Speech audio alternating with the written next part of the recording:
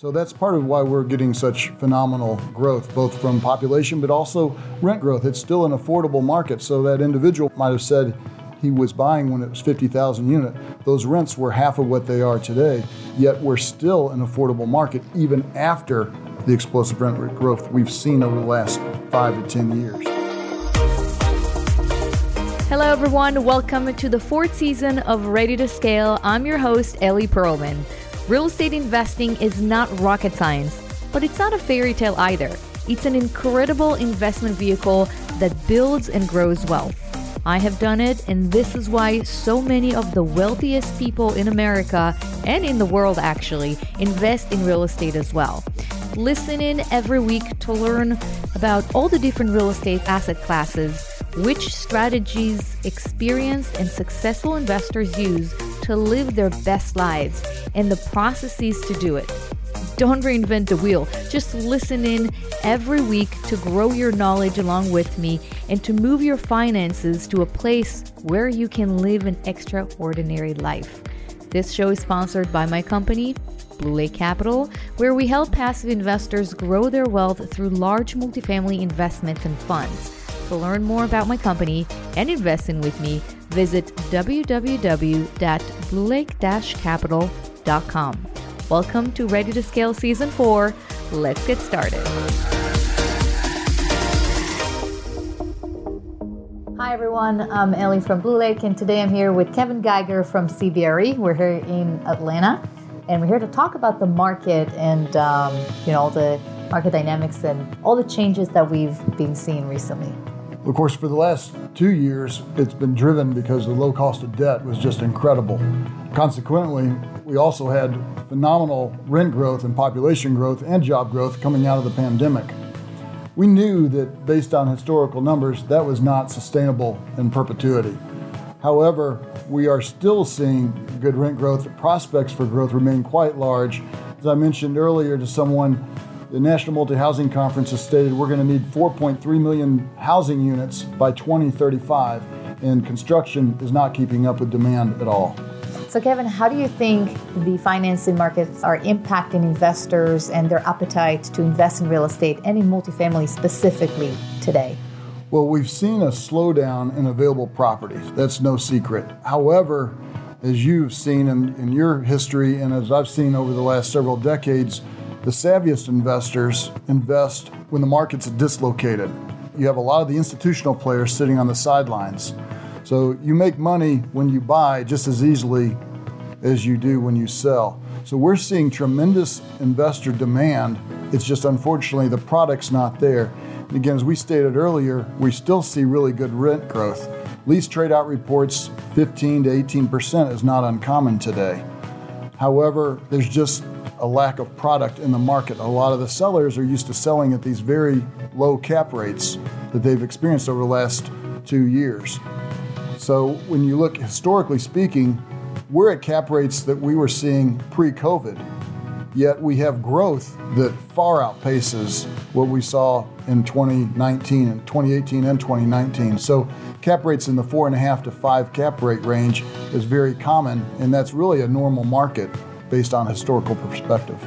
We're seeing, well, in Atlanta particularly, and in many of the Sun Belt markets, but more specifically to Atlanta, the diversity of the job growth is incredible. A lot of high-tech companies moving in, such as Google and others, that the press has written plenty about. But we're also seeing job growth numbers that we've never experienced, certainly in my career. You're talking about 150,000 new jobs in Metro Atlanta this year. That is, when you compare to historical of about 50 to 80,000 new jobs, I mean, that's just an incredible number. Meanwhile, you have a booming population with 117 people moving into the city every year.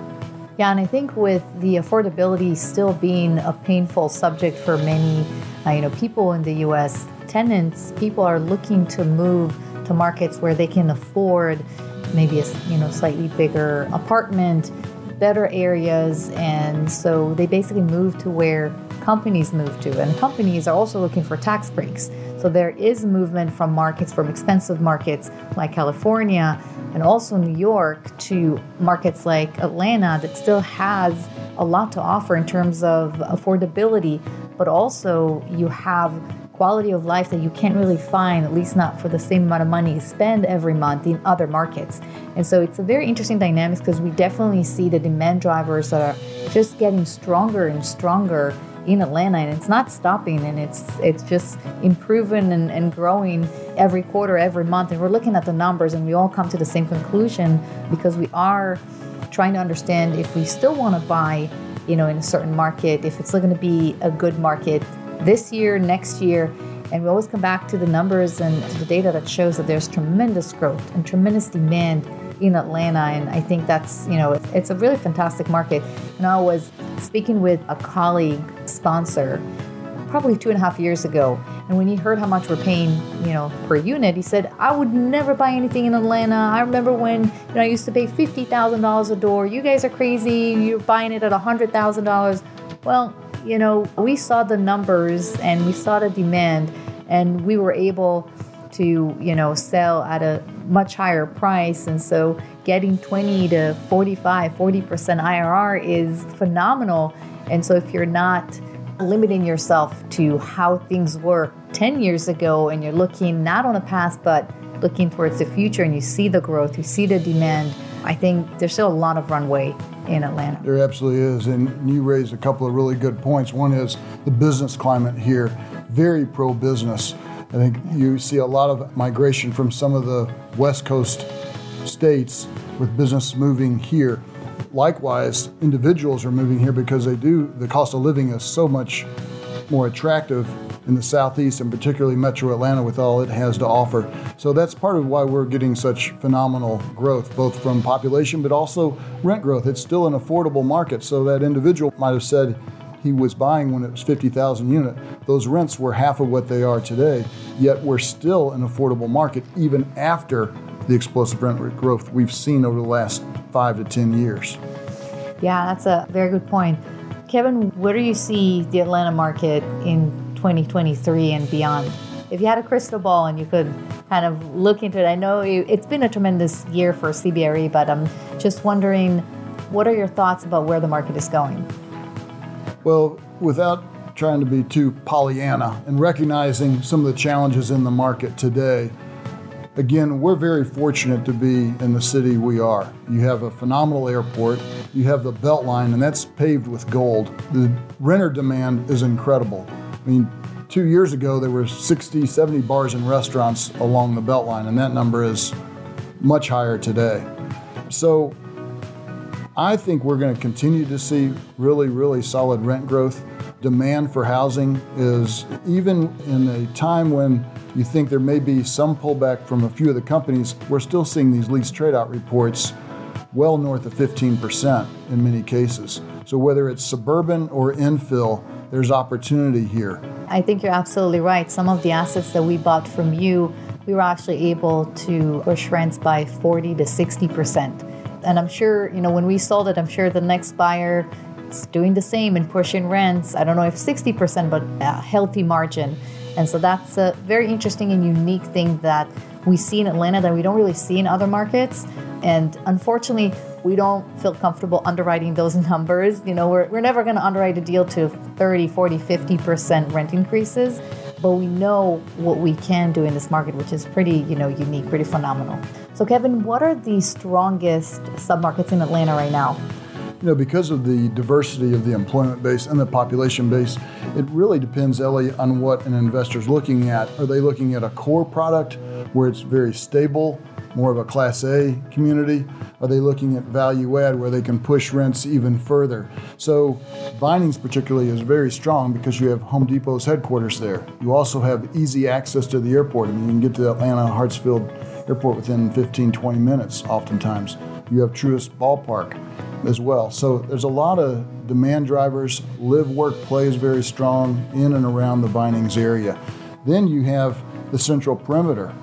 Now, notwithstanding some of the construction going on there right now, but you have Northside Hospital and St. Joe's, all the Scottish Rite, I mean, you have all the major hospitals in the city, in the north central perimeter, and a huge office market there.